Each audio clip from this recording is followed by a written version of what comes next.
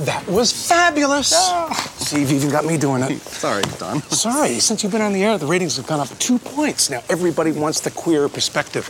Channel 9 has even hired a tranny weather person. From Slightly Unbalanced, we are still queer as folk. I'm Patrick Randall. And I'm Matt Dominguez. Today, we are talking about episode 6 of season 5, and it's called Bored Out of Ya Fucking Mind. BFM. It first aired in the U.S. on June 19, 2005. It was written by Del Shores, his 7th of 8 teleplays. He also produced 41 episodes, or about half of the series. Bored Out of Ya Fucking Mind. I love saying this. Was directed by Alex Chappell. He directed 8 episodes, and this is his last one. Alex Chappell is probably the most accomplished director post-Queer as Folk, working on shows like The Americans, every flavor of Law and Order, Stargate Universe, Chicago Fire, Blue Bloods, Elementary, and Chicago PD, just to name a few. You've probably seen Alex Chappell around. Who knows? We have. Here's the synopsis of Bored Out of Ya Fucking Mind. A newcomer on the scene appears and challenges Brian's dominance of Liberty Avenue by rejecting him. Oh, I got so many things to say about it. It's great. Justin continues to yearn for a relationship with Brian that is more like Ben and Michael's. Hunter's mostly unseen struggle with his classmates, knowing that he's HIV positive and a retired hooker, comes to a head. He runs away from home. Emmett goes a bit too far as a queer guy and scandalously shows off underwear on live television. Debbie realizes that she's bored and returns to work at the diner with Carl's blessing. And Ted starts a revenge game with the guy that pity fucked him 2 years ago at Pride. This episode was full of a lot of stuff. There was really only one discernible A story. And there was 1, 2, 3, 4, 5 runners. Everything else. There was also 3 cringeworthy moments that we're going to point out as we go. Yeah, I think we have the same ones written down. So, A story. Brian has a challenger. When this started out in Babylon and Emmett says, "Oh my God, who's that?" I thought for sure it was going to be another like, "Oh look, it's Michael." Like we've Dr. seen David so many Cameron times. is back. Yeah, exactly. But we have a new character named Brandon. He's played by Ryan Scott Green, not to be confused with Brian Austin Green. Totally different character. I just found their cadence of their name funny. Yes. So this guy promptly rejects Brian in the back room of Babylon. There was something about the way that this was staged that made Brian look really all old and used up, and Brandon looked fresh and the hotter of the two. I loved it. I like seeing Brian being put on the back foot finally, because he's always written as this ridiculous, like, uber gay to rule them all. And I like seeing somebody look at him and go, ugh. Every single time he was rejected, I was like screaming and laughing. It wasn't even like a laugh. It was a cackle. I was loving every single time he got pushed away from this guy. Well, like we've talked about in past episode, Brian's definitely all right, but he's not the gay archetype that he's so often written as. Yes, he thinks he's some sort of Adonis and right. Like this godlike figure, and I'm like, he's fine. Yeah, he's okay. We do him. He's okay. Right. I don't think he's anything to write home about. I don't know what Michael is all riled up over him about, but okay. That is like since he's known since he's a teenager. They've shared like sort of a coming out together situation. So yeah, it's always going to feel like an unrequited love. So, it's like when you see someone who is just like you immediately like want to latch on to them. So I think that's why Michael's always stuck around. So and idolized him in some way. But this Brandon guy, he just keeps showing up everywhere. I like this mysteriousness about him. We don't know who this guy is, what he does, where he's from. He probably speaks German. Say a word. Yeah. He doesn't say a word the entire episode. That's right. And he's just love that. Hot guy wandering around. Yeah, this character had a great introduction. The one thing that I wasn't real keen on is Brian told Justin that he was rejected by this guy. That hot guy followed into the back room the other night. What about it? When I went for his cock, Never mind. Would you just say it? My hand. Your hand? What?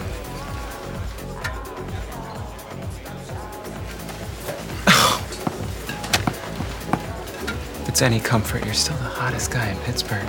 I just found that a tad unbelievable because Brian has spent 5 years, sorry, being invincible. And then he just like shares his worst ego bashing event with Justin, just like out of the blue. This did have the benefit of Justin's cute little internal runner, though. It showed Brian starting to share more deeply with Justin, but I don't think that was why this was written in this way. I just can't imagine why Brian isn't going to tell Justin about having a ball removed, but then readily tells him, new hot guy in town turned me down. It just didn't make sense to me. Yeah, I can't quite put my finger on Brian's journey now. Like, I felt like we were going through that experience of, he is becoming more vulnerable with Justin, and we thought like this was leaning towards like what Justin wants, which is much more emotionally intimate relationship. And now I feel like that's getting pushed away just because we want the Brian that wants the old Babylon back and wants to remain king of Liberty Avenue. Wait, you said we want that one back? Or well, I guess I kind of do. The audience but, wants. Yeah, I could care less, but like you said, we were enjoying watching him get rejected. Yeah.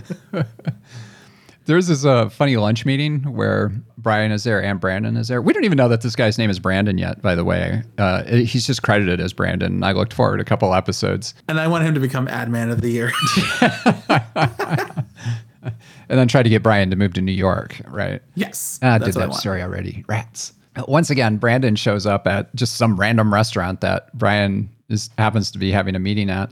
I like this X-Files like guy that is just appearing around every corner in Brian's life. Brian is just trying way too hard to get this guy. And that's probably why I like this story so much. The X-Files, that's great. Yeah. Yeah, you see him like he's trying like we're even seeing the like kind of like the old reliable ways that he's gotten men. You know, the back area of Babylon fails. Mm-hmm. Hold on. Let me get him in a public bathroom like we saw him do in the very first episode. Nothing. Brandon is so obviously aware of what Ryan is trying to do, and all he has to do is give a certain like turn of the head and a glance of really, bitch. Yeah. And then zips up and leaves. Doesn't even get a chance to throw him into a stall. You talked about how the different places that Brian was getting rejected, and then there's this orgy scene that happened. What sort of a warehouse was this in? Like Brian's riding down on that forklift or a genie or something. Yeah, like he was up high enough so a guy could like reach him at dick level, so he could just stand. Which really, I mean, that's convenience. That's like also I think really good for posture. Like you're not having to get on your knees. You're not having to like lean down. I mean, that's great. Actually, I think that's actually very considerate. But my favorite thing about that moment is that. First of all, the orgy almost reminded me of when all the bars were getting shut down, so they were like in that back of like the truck, the truck in the middle of winter. Reminded me of a little bit. It actually reminded me of a Chicago porn company called Big Dick Factory that was around right at the time that Queer as Folk was coming out, and they did this warehouse scene with the forklift with like guys going up and down on the forklift. So I don't know if that was like copying Queer as Folk or if Queer as Folk copied the porn, but I've seen that scene before. What a chicken or egg moment. Yeah, forklift sex is cool, right? Yeah. But my favorite moment was when he sees Trade and the Trade's about to go down on him, and then they turn and there's Brandon. And he says, a better offer comes along and goes over and goes down on Brandon. And Brandon has a real like sort of almost savior-like pose. I thought it was Silence of the Lambs pose. Oh, I think, with the long blonde hair, for some reason I was minded of Jesus on the cross, getting blown apparently. For some reason it worked though. It's like, yeah. I believed it. It's like this guy like wants to go over there and he does. And then Brandon's like, worship me. I was like, okay, yeah, I'm there. Into it. It was creepy, but it was like sexual and Hot. I liked it. Yeah. I also like Brian, and just so I understand it correctly, because I feel like I might have missed this. It was Brian's orgy, right? Did he schedule this orgy? I don't know. In order to get Brandon to come? Or was this just an orgy that he had been invited to that Brandon so happened to be there? Well, it seems like Brandon just shows up wherever Brian is. So yeah, exactly. He could have just had it at Babylon. Right. Okay. So like this is why I was trying to figure it out, because I'm trying to figure out what is a more of a bold move. Like, oh, you just so happen to be at the same orgy and you steal someone from me, or I hosted this orgy and at my own orgy you stole trade from me. I like your version better. Yeah, I'm excited for Brandon to be in this show now. Yeah, he's got a really nice storyline coming up. So, welcome, Brandon. We'll be back with more Still Queer as Folk.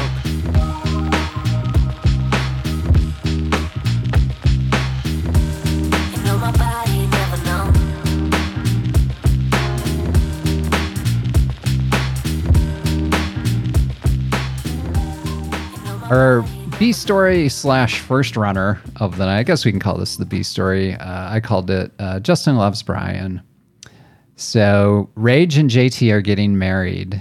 Wow, Rage and JT are finally tying the knot. It's about time, wouldn't you say? Did they go to Toronto? No, Massachusetts. It's a planet. Unlike Pennsylvania, it's legal for gays to get married there. Ah, so where do we buy our rocket ship tickets and zoom off? Oh, I wish. Well, until we can, we'll just live vicariously through our intrepid superheroes. Let's hope that 5,000 readers. No, what the hell? Make it 10. Agree with you. Matt, are you sick of this comic book yet? Yes. I am. Like, it's not even subtle in the way that I guess it was never subtle to begin with, but to now say they're getting married, fine. I don't care. Well, as a storytelling device, it's like, okay. It's like they're getting married, so this is really Justin's idealized version of the situation manifesting itself in a comic book that he writes with Brian's best friend.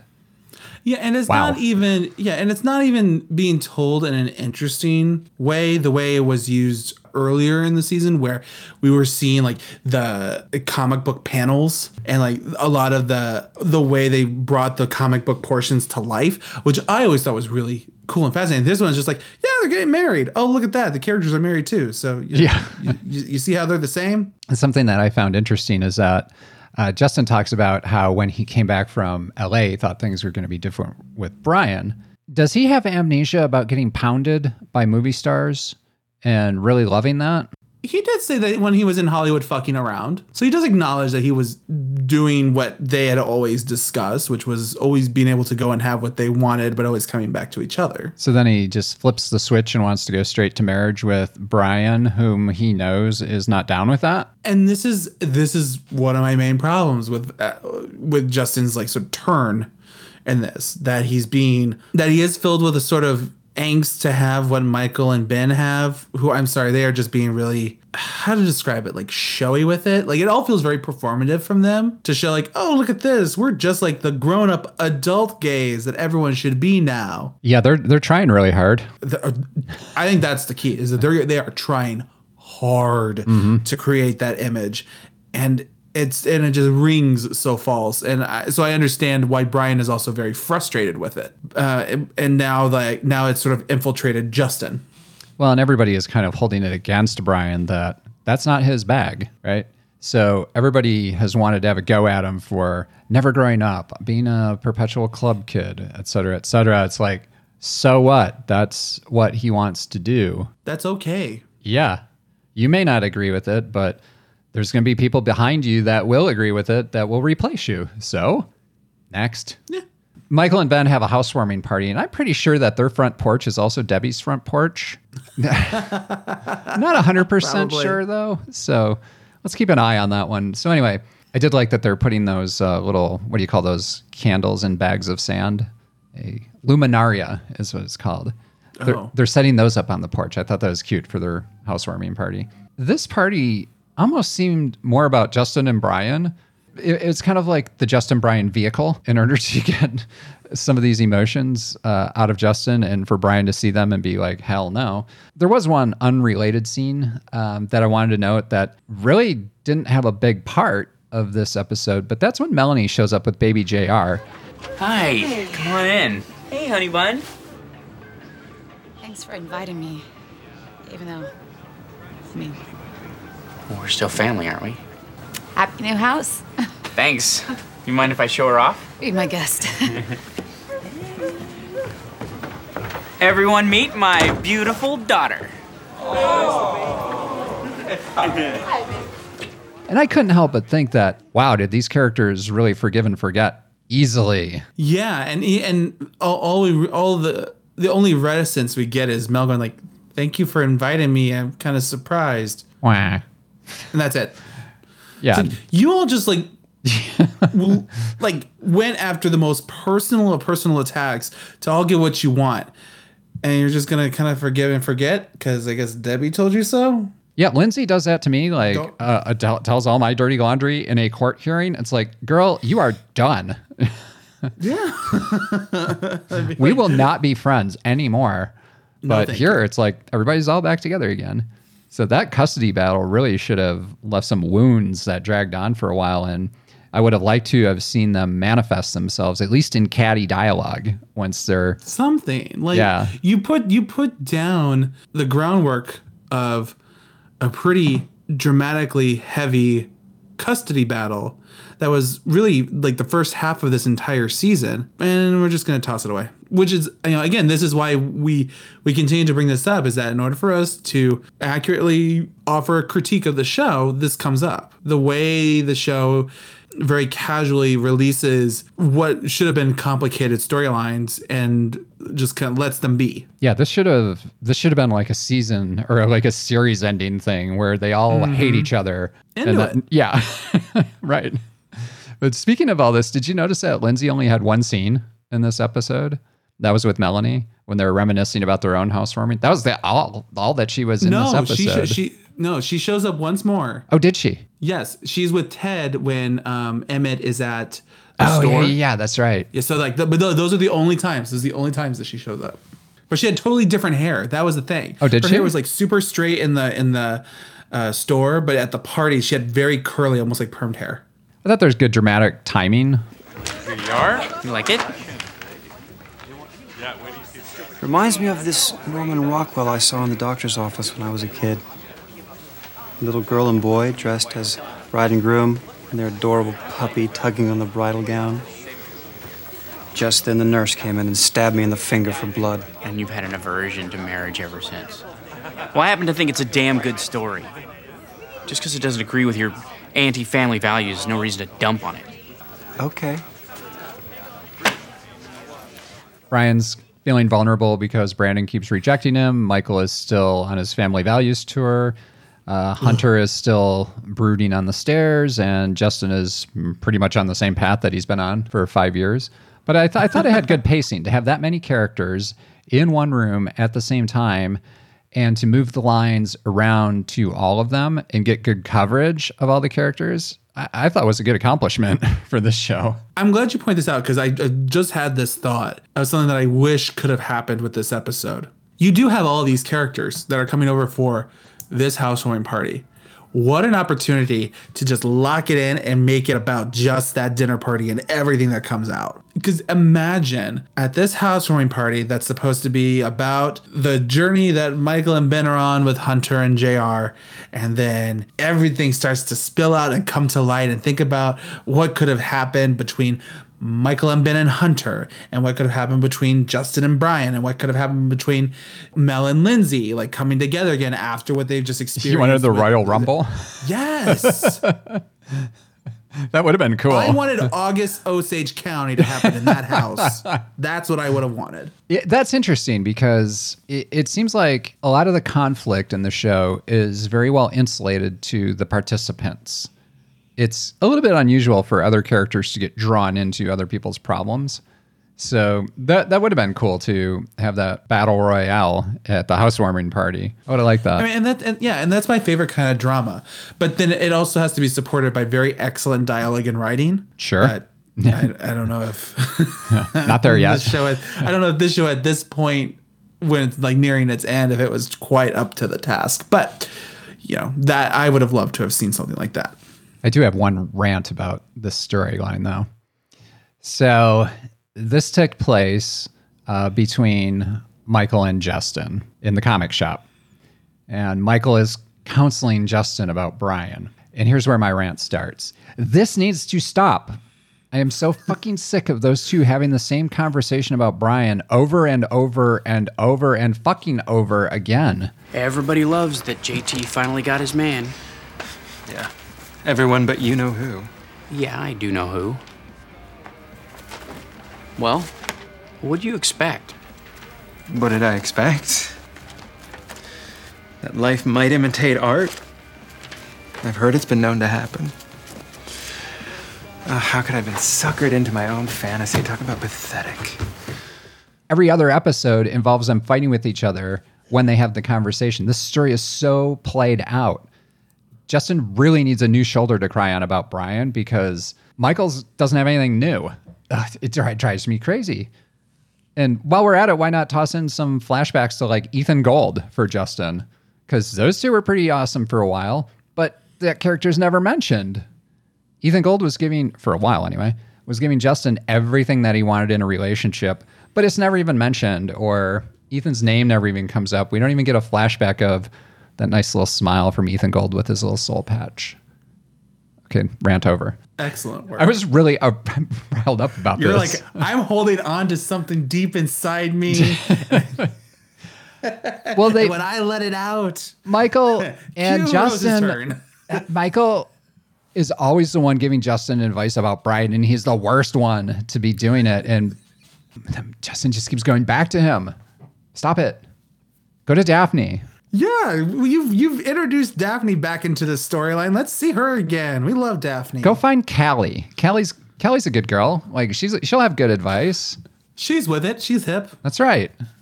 So anyway, what did you think of that advice scene in the comic shop? You Not as said riled up everything as that me. needed to be said. I mean, that's why I just let you go. Because you're right.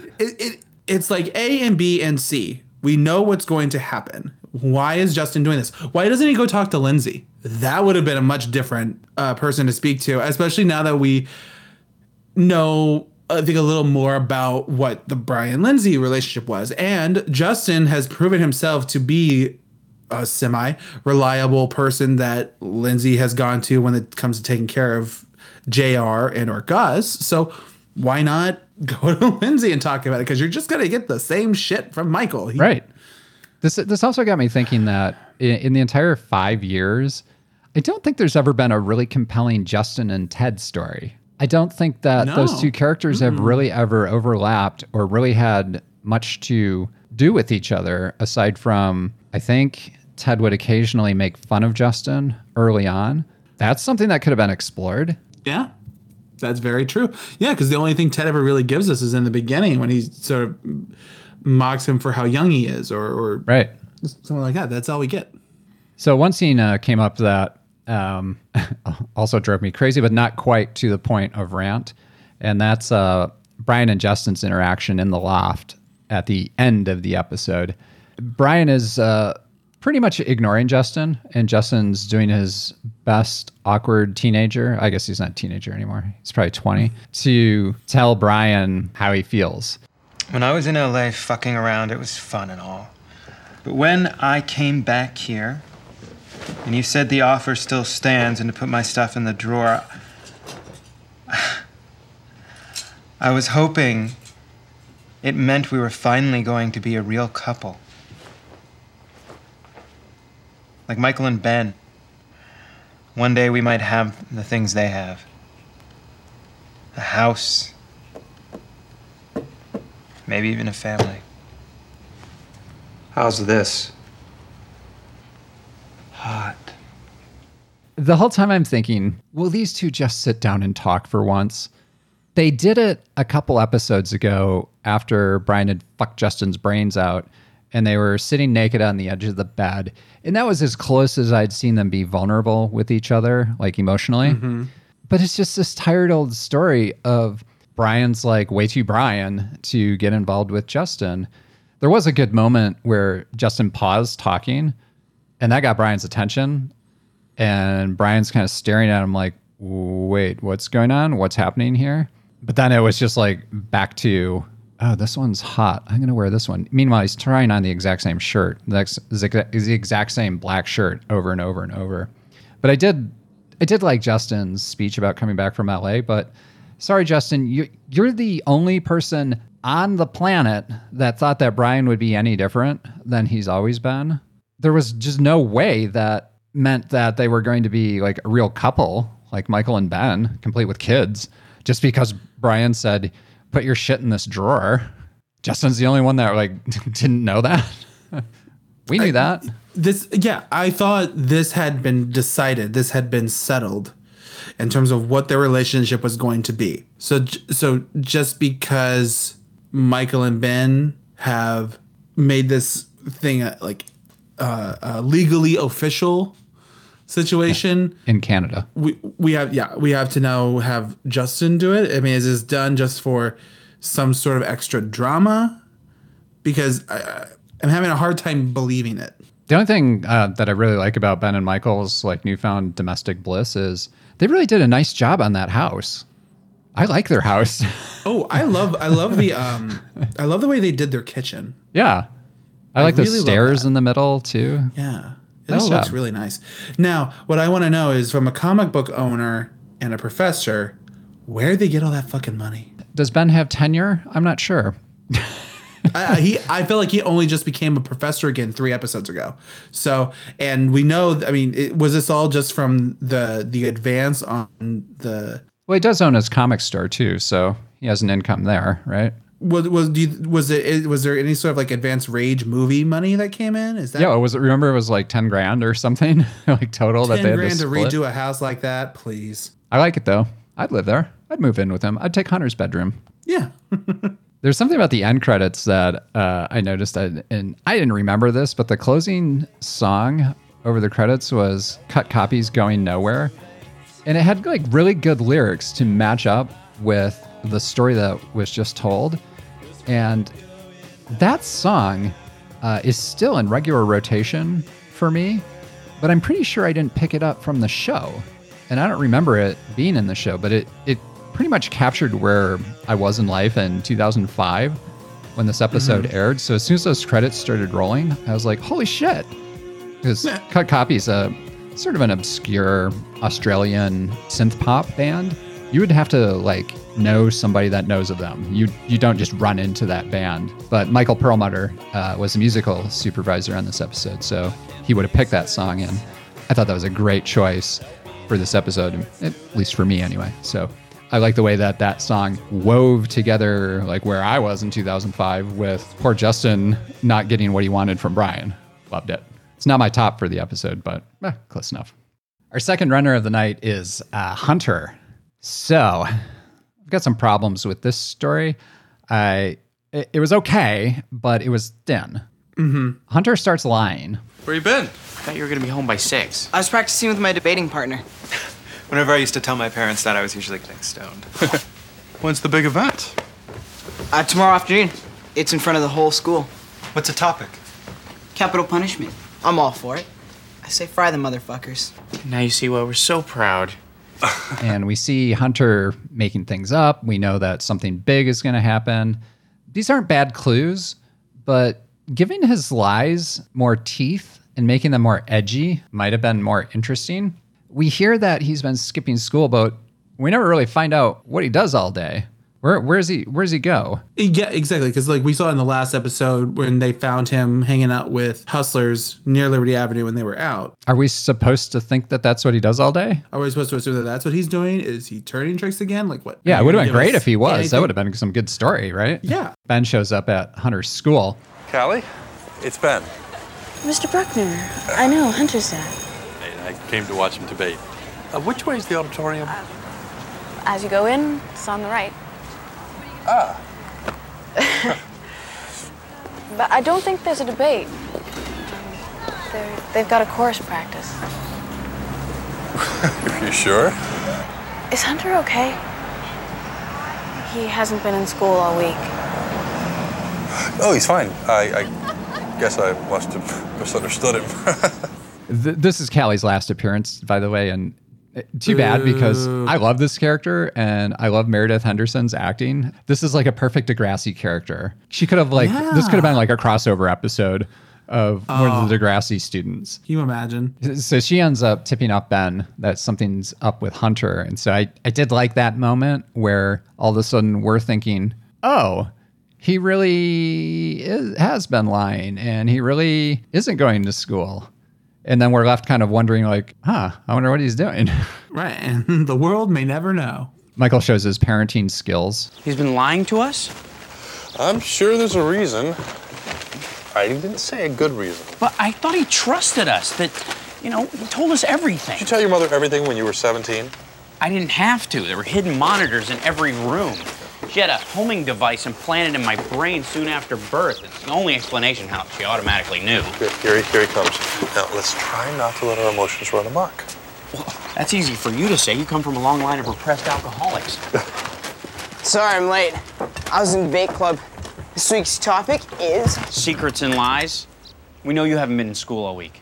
Michael said a line that I have no idea what it meant. He says that Ben comes from a long line of repressed alcoholics. What does that mean? And then do we know anything at all about Ben's family? No. So we know nothing of Ben. Did they just attribute some sort of history for Ben without ever mentioning it before? It's like Ben appeared one day and we don't know where he came from. Like Dr. David Cameron, we had a backstory on. We knew his past, like 2 relationships. Mm-hmm. We knew his 2 homes and everything. It's like Ben just showed up one time. And we're like, where'd you come from? Who'd you see? What'd you do? And I love how Michael has no subtlety at all when he's trying to parent and just blurts out that he knows that Hunter hasn't been at school. I like that straightforward approach. Being straightforward is better than Zen Ben's tiptoeing around like, hey, champ, how's it going? How'd your debate go? And like trying to triangulate him into admitting that he lied. I like Michael's approach where he's just like, dude, what the fuck? Oh, I hated it. Oh, really? I was like, he lacks any type of subtlety. You're dealing with a teenager. And when you're not on a similar path as your partner, you don't present a united front, then yeah, it's going to feel like you're just attacking him. And that's the last thing. That Ben is trying to have with Hunter, is to feel like he doesn't have support and that he doesn't have someone that he can turn to. Like if he is struggling, let us hear him and acknowledge that he can have these feelings, but let's figure out a constructive way of handling them. And instead of you're just like, you're lying and where the hell are you going? You're just like, belittling him, then of course Hunter's gonna feel like he's rejected and he doesn't belong. Yeah, but not beating around the bush has got a benefit to it, though, right? Michael is not the one I could trust. That's true. To pull off that tactic successfully. That's right. So Hunter hates school because of his classmates. I can't go back to that school. Everybody just stares at me like I'm a piece of shit, and when they do, that's how I feel. You're not a piece of shit. You're a brave, smart, funny, wonderful person. And you're our son. And we love you. And you don't have to lie to us. We know what you're going through. You have no idea. It seems to me that he's the type of person that really wouldn't give a shit about that. He seems more of a scrapper than to just sit back and silently take it and run away from a fight.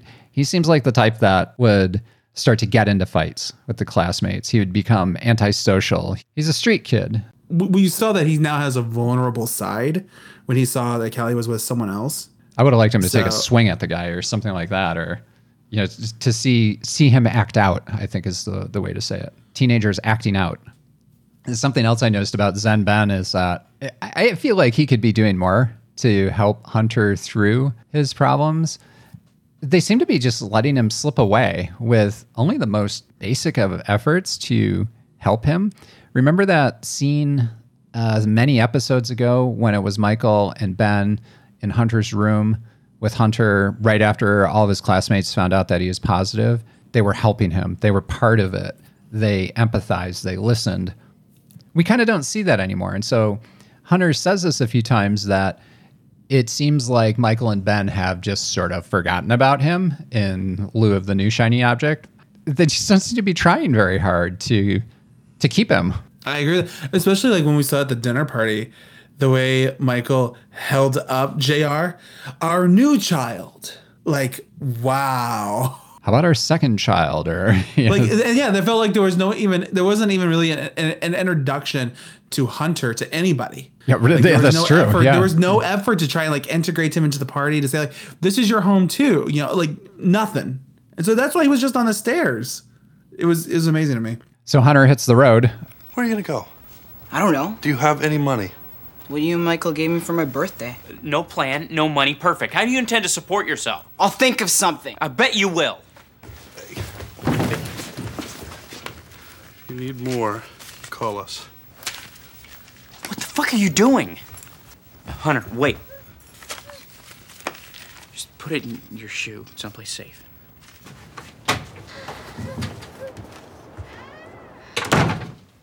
This exit was just so fucking thin, though. It didn't do Hunter justice. I've come to really like the young man and his story. And you remember at first I was like, oh boy. Mm-hmm. There's just so much more that could have been done with Hunter instead of turning him straight. He has 2 gay parents. There's source material for like an entire show in itself here. But the writers just kind of ignored that and wrote him out of the show. And I think that was a real shame. I think this character added a good dimension to the Bruckner-Novotny family.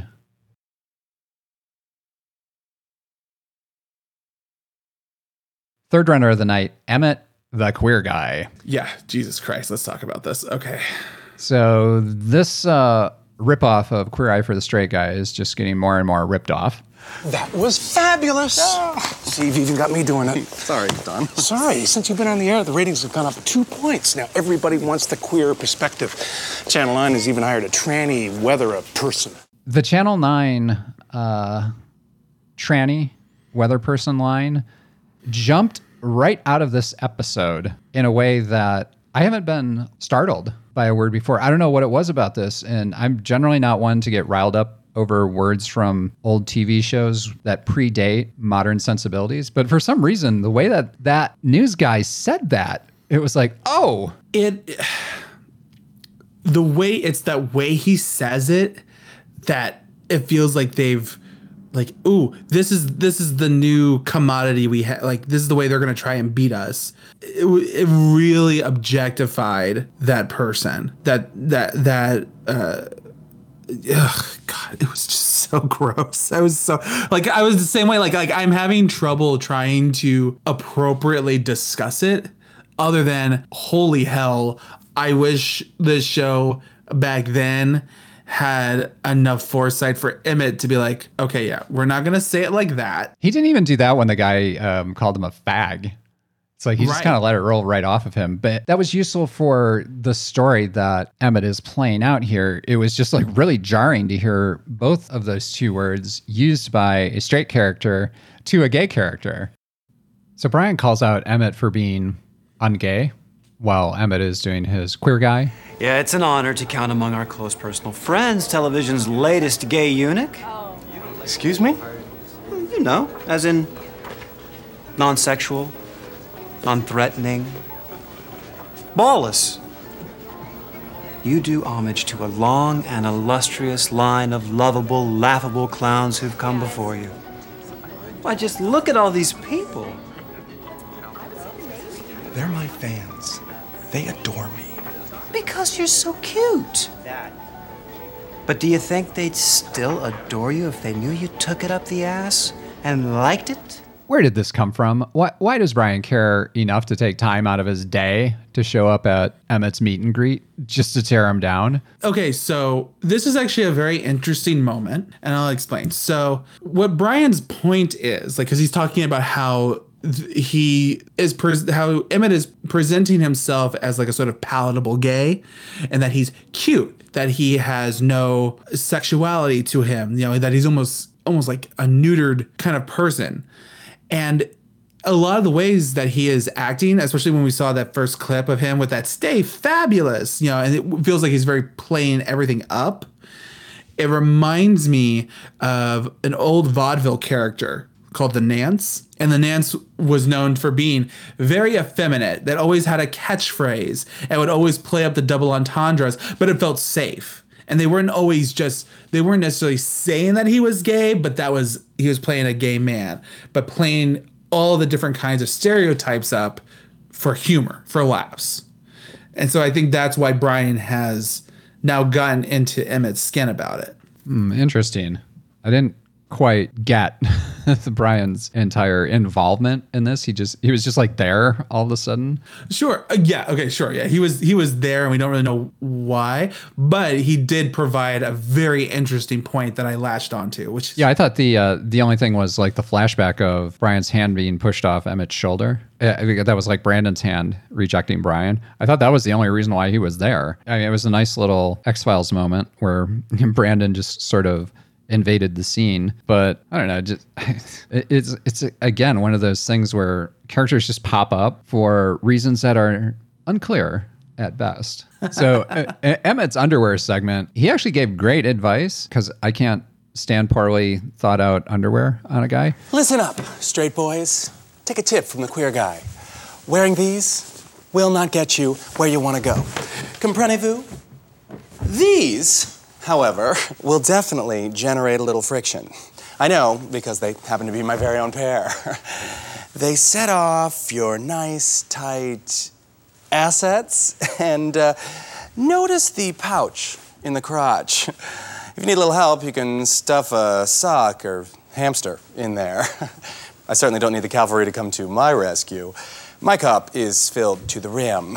I do want to point out that Emmett says that that's his pair that he was holding up, but he hasn't worn anything like that on camera since he was a porn star. So I just feel like it's a really opportunistic writing that falls into play with Emmett, especially because he's on TV and like nobody recognized him as a porn star. Right? No one wrote into the TV show. Yeah, nobody remembered Fetch Dixon is now the queer guy. It's like somebody would have known. That would have been great. That would have been an amazing moment. While he was, you remember when it was an episode or two ago when he was in Babylon, and I was like, "You're the queer guy." Or like, no one would be like, "Oh my God, Fetch, we love you on TV now." Yeah, you're that big dick Fetch Dixon guy that used to shoot buckets all over the place. Mm-hmm. Nope. So Emmett's producer did have a point, because if you think about it, the whole queer eye for the straight guy thing was always, as I recall, pretty asexual, or at least it was like date driven, not like fuck driven. So I guess it tracked with the copy that they were making of a popular TV show on Bravo in the 2000s. That was definitely Emmett pushing the envelope for something that was on like network TV, because network television, I'm talking about like the news show, because network television has a lot more strict rules when it comes to what you can show. Now, granted, they're showing murders all the time. They're showing violence all the time. But if you show something that's in any way sexual, that is the line. Well, it's on cable though, right? It was on Bravo. Well, no. I'm talking about Emmett's news show. Emmett's on broadcast TV. Right, he's on broadcast TV. Now, yeah, although I think Bravo now has certainly pushed the envelope beyond what Queer Eye was doing. Because you're right, like on Queer Eye, it always felt like these were the gays that you were safe to be around. Like they may be a little funny, but like I would say like the new Queer Eye definitely pushes it a lot more. Like they have a lot more. I think they have a lot more double entendres, and they play around a lot more. But they also have, I will say, slightly better representation across the spectrum. Slightly. So let's talk about Ted being a slut, because I like this. I'm a fan. Yeah. We start the episode with a season 1 style Babylon intro, and apparently Ted is now quite the whore. You fucked him Wednesday.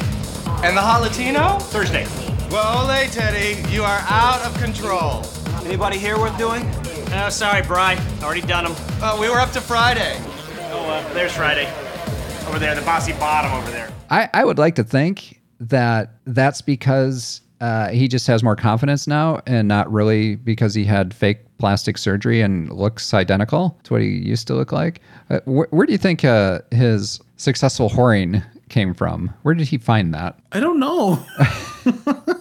It was like as if the surgery he really had just injected him with confidence, and that's why because he doesn't look different. I mean, I do like the notion that he started out the show as the frumpy guy with wearing rumpled accountant clothes, could never get laid, to being almost killed by a trick, to becoming a meth addict and getting pounded in an orgy scene, to having plastic surgery, and finally being able to fuck everybody in sight. So I'm okay with that evolution, but I just don't know why all of a sudden he has this confidence, other than if it was because of his plastic surgery that we're just supposed to believe in. That's the hard thing. Like, if they had changed him in some way to where it was very obvious that wasn't the same Ted, right? Replaced him with a different actor, right? But here, yeah, like they should have done like the soap opera thing, right? Just coming with a new actor. But I don't get it. And then of course, if you look in earlier episodes, we know that Ted's like packing. Yeah, we've seen the shadow play, so it's very strange. Did you pick up on the bottom shaming? Remind me. So they're looking around, and the gang is standing there with Ted. They're looking around and saying, "Oh, that was my Thursday, Wednesday, Tuesday, Monday." He's a bottom? Yeah. Should hear him sing Natural Woman. Better than Aretha, I might add. You gotta gag him first, then fuck him. Was it bottom shaming? Yeah. They kind of portray him as being a femme bottom, as if all bottoms are that way. It's like he's singing Natural Woman, and I don't know about you, but I know a lot of bottoms that can tear the room apart. That's true. Right? Yes. In fact, I think I know more that are very energetic and aggressive bottoms than are the bottoms that they were portraying this particular guy as, because he was more muscular, he was kind of hunky, he's wearing a tank top, and then he's kind of portrayed off as this femme bottom. I thought that was a little weird. Yeah. No. I think that's the show showing its age, that certain guys have to fit certain types. True. As gay men. Right. Yeah. Where you just look at him and say, oh, he's a bottom. So look who's back, though. It's Ted's Pride Pity Fuck from 2 years ago. Believe that guy? Walked right by, didn't even recognize me. And I recognize him. Is he someone? Well, he's someone, all right. Pride 2002. We had amazing sex. At least I thought so. Then the next day, met him at Woody's. He told me once a year he finds some loser guy. Like you. And I give him a break. I give him me. The fuck of his life. Something he can remember. Looks like a souvenir. It's my way of giving back to the community. I'm digging this story. Ted's stare in the gym after seeing Troy for the first time made me think he was going to kill him. He was just looking at him like, I'm going to murder you. And right away, we know that Ted's out for revenge. And that's great. I'm liking this story a lot, even though it's more comedy than anything else. But it's also a story about redemption and retribution. I'm shocked that, this guy was pretty conceited when he first fucked Ted, but that he could not realize that was the same Ted, even though when they do hook up, he hooks up because I've been here before. I fucked some sad guy. I'm like, there not much has changed. That is the same guy. Though I will say I loved that sex scene where Ted was really giving it to him. Oh, you did? I had a problem with it. Oh no! This is the thing that I loved the most, is that when Ted was done, the way he threw the guy's legs over, that was actually kind of hot. Well, the problem that I had was you've complained about the lack of realism with blowjobs, and I think we need to comment about the lack of realism with the fucking that Ted was doing. The angle was just really, really wrong, and then I had another point of order about this sex scene, is that after Ted comes back from the bathroom, Troy says, look, I'm still hard. It's like, well, of course he is. You didn't get off. Ted didn't allow his bottom to get off. Duh. And that's just rude. Yeah. Ted finishes up and then just flops his legs down and heads to the bathroom. Which I guess is part of what he had in mind with his revenge fuck. Right, he was gonna tell him off in some way and leave him wanting, leave him blue-balled. Yes, we get one of my favorite types of scenes here, though, which is we know something that the characters don't know. We know what Ted's generally up to here. Troy has no idea, so we get to enjoy waiting for the other shoe to drop on Troy. And I love, love, love when the writers are able to actually pull that off. We've seen it before in the show. I wish there was more of it, but it's great because poor Troy, he's like being led to the slaughter and he just doesn't know it yet. He thinks that he just got fucked really well and that he's about to get fucked again. You up for another round? Actually, there's something I want to say to you. You want to roll me over and fuck me again? What I want to say to you is roll over. Oh yeah. when Chess says turn over, and the guy's like, yeah. Yeah. And then he's like wiggling his butt. And I was like, yeah. Okay. They cast the same actor too. I thought that was which was nice. Good touch. Thank goodness for continuity. Troy was still available, I guess.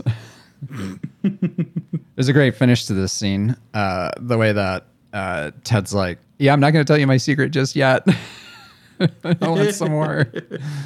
And I'm glad that this story isn't wrapping up right away. I fully expected for Troy to get dressing down from Ted and then that to be the end of it. Nope. We get at least another appearance of Troy. At least one. Mm-hmm.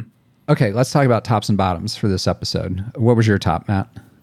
I had a couple. Brian getting rejected all over the place by Brandon. Huge fan. And something we didn't touch on, but was a very minor thing, was Deb returning to the diner. I like the fact that she's like, great, she's just back. Now Never saw that coming. Right. Especially after we had like the 2 episodes with Rosie O'Donnell. And it's like, you know what? Let's just, Sharon Gless, just put it back on. You're right. We'll just put you back. And it's great.